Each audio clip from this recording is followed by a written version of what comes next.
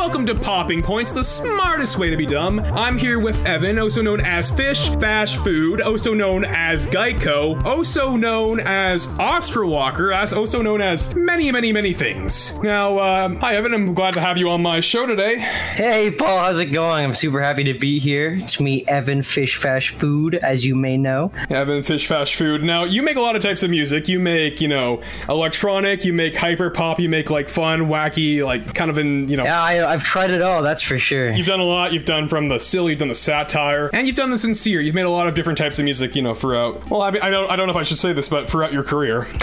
Career would be one way of saying it. Well, off of the intense $5 I've made from streaming. You get people to listen to your stuff, and it's always experimenting, trying out new things. It's true, and that is the part that I like the most about it. The idea that people actually listen to my music and come back to it is the only thing that makes me want to make more. I've certainly listened to it. Christmas is coming around the corner. I'm sure you're gonna have a hit. Oh, that's true. I gotta promote that one again. That's right. I got my selling out for Christmas. Selling out for Christmas, yeah. But anyway, I'm gonna start you off with a bit of a strange question to get us started. But now you might have. Okay. Now this is from your past catalog. This is from a bit of the insane. Interesting. The insane. I wanted to ask you a question. Now, Gyko is. How would you describe Gyko? What is Gyko?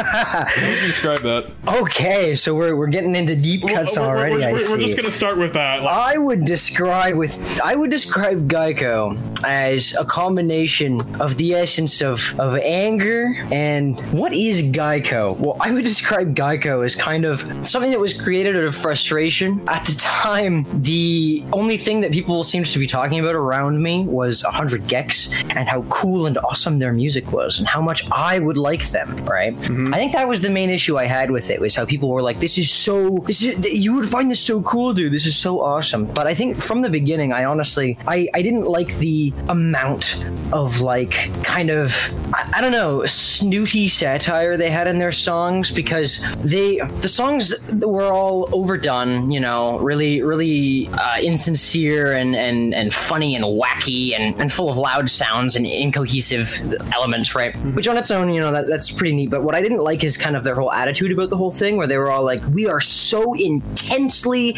anti-mainstream and weird, and that we're gonna be super mega ironic in all of our stuff, but then we're also gonna just go ahead and make all of our music the same oversaturated garbage and also sell out and kind of have everyone think it's the coolest and most original dish, which originally it sure was, but I don't know, something about it in particular really ticked me off at the time. So I made my first Gyko song, Life is Strange, as kind of a spoof to make fun of 100 Gex's sound. Oh my god, I can't even believe you. You ate my beans. My beans. Those are my beans. Beanie.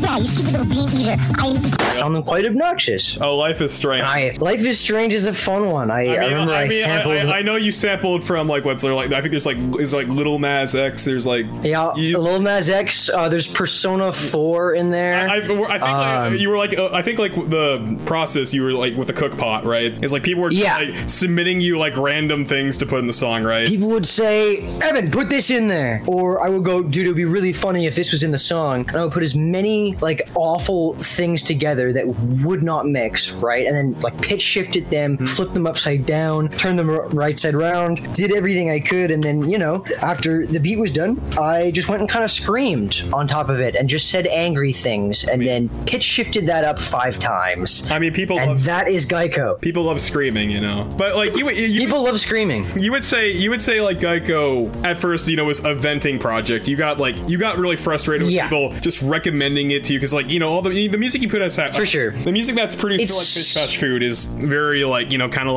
I don't like using this word, but I don't it's true though. It's very quirky. It's very fun nature, right? Well, it is though. But 100 Gex is. It's kind of the thing with 100 Gex certainly started out pretty tame. It started out as just kind of, oh, okay, these guys are neat, but they're not really my thing.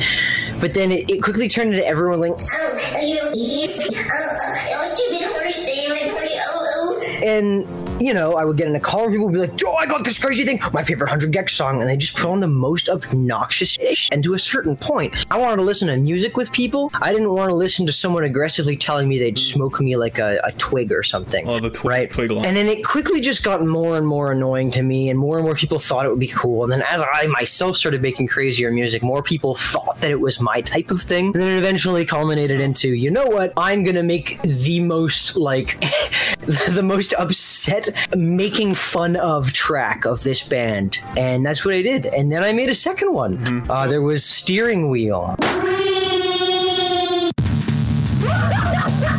Yeah. You got Steering Wheel, and what we also got, Steering Wheel and Life is Strange was the two songs produced for this project, and I mean, it certainly was an interesting project, that's for sure.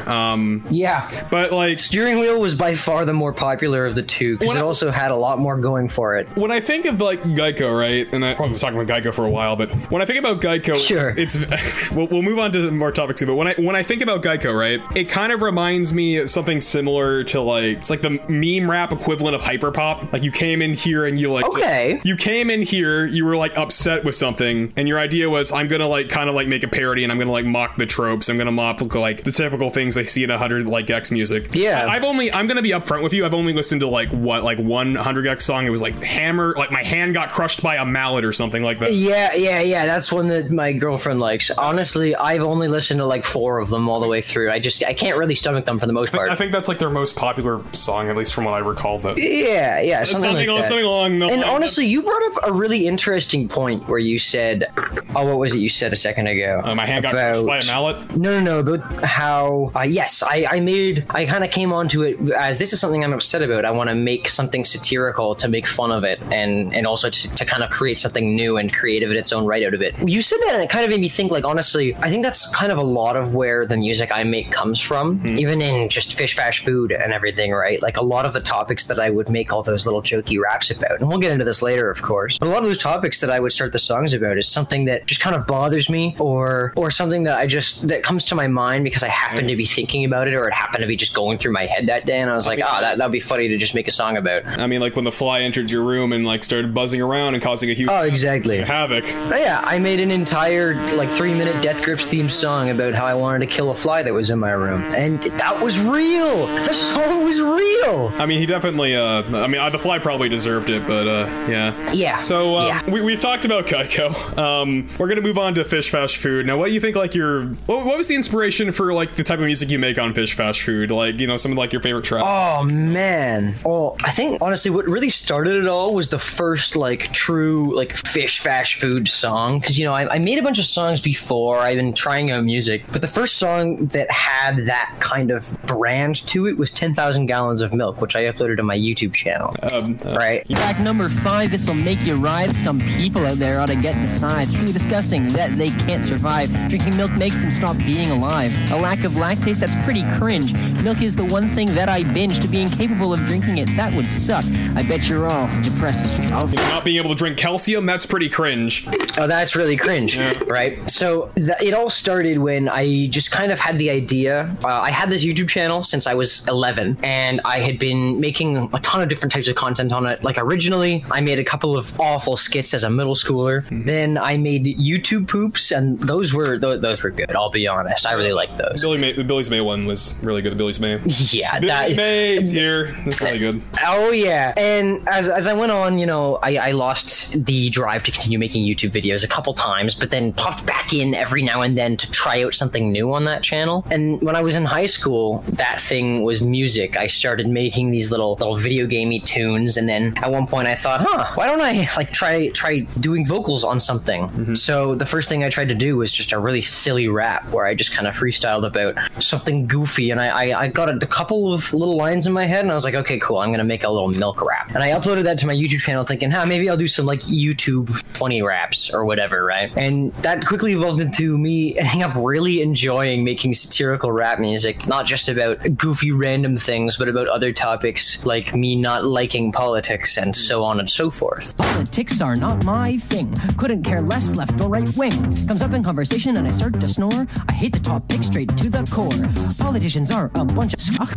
World run by a group of lame beats up with the paper in the new edition. This whole show is just division. Chilling in the White House, but why is it white? Got a bunch of old men to decide my rights.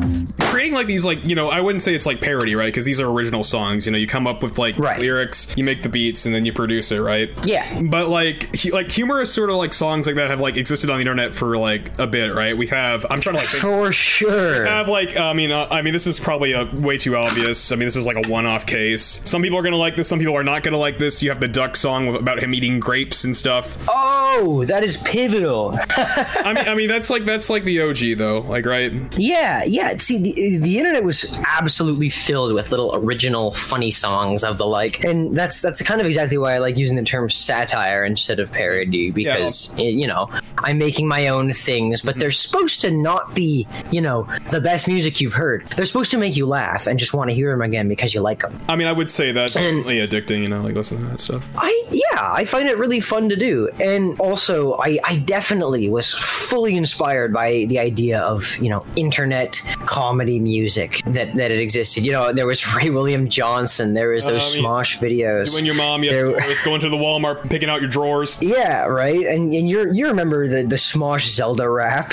You remember? I'm very fond with Smosh. You know, I haven't even played an Assassin's Creed game, and like their Assassin's Creed. Oh, and that song was awesome. I mean, so did a great job. Yeah, making an impression. And I definitely had that as a strong inspiration, and was one of the original ideas why I wanted to put 10,000 Gallons of Milk on my YouTube channel in the first place. And that helps me come up with the second song I ever made under fishfashfood, which was Twitch Fellow. Sick and tired of Twitter.com, gonna make a post on Tumblr. Refresh the page, convey my rage, maybe look for a hot tub streamer. Don't know why I even try. They all turn out to be fish. It makes me feel pretty bad. It puts me in the pits. Gotta find a brand new streamer to spend my days a-watching. It's the only thing that's important to me. My bills I'll be a-dodging. That was a really, really fun time to make, because I actually made that song while watching a really obscure Twitch streamer's live stream, and I was in his chat. Yeah, Prodigy Jerry. I showed him out in the song, and I was in his chat, and I was just like, "Hey, I want to make a song. Do you want me to make a song where I shout you out?" And he was like, "Oh, that would be really funny." And then I came back like 30 minutes later, and I had made this song Twitch Fellow using, you know, my headset microphone on my like earbuds. And you can hear my furnace in the background. You can hear me like ruffle up against the mic over and over again, but it kind of adds to the whole campy feel of it. And it was just a song called Twitch Fellow where I talked about being a hopeless degenerate spending his days on Twitch. Well, and I showed it to him. I mean, I need to find another hot tub streamer. Do you have anything to recommend? Like, sorry, man, I can't help you there. I haven't been on Twitch. That was, you know, that was an ironic comment, by the way. For anybody. Disclaimer: that was a reference to the song. That was ironic. That was a reference to the song. Anyway.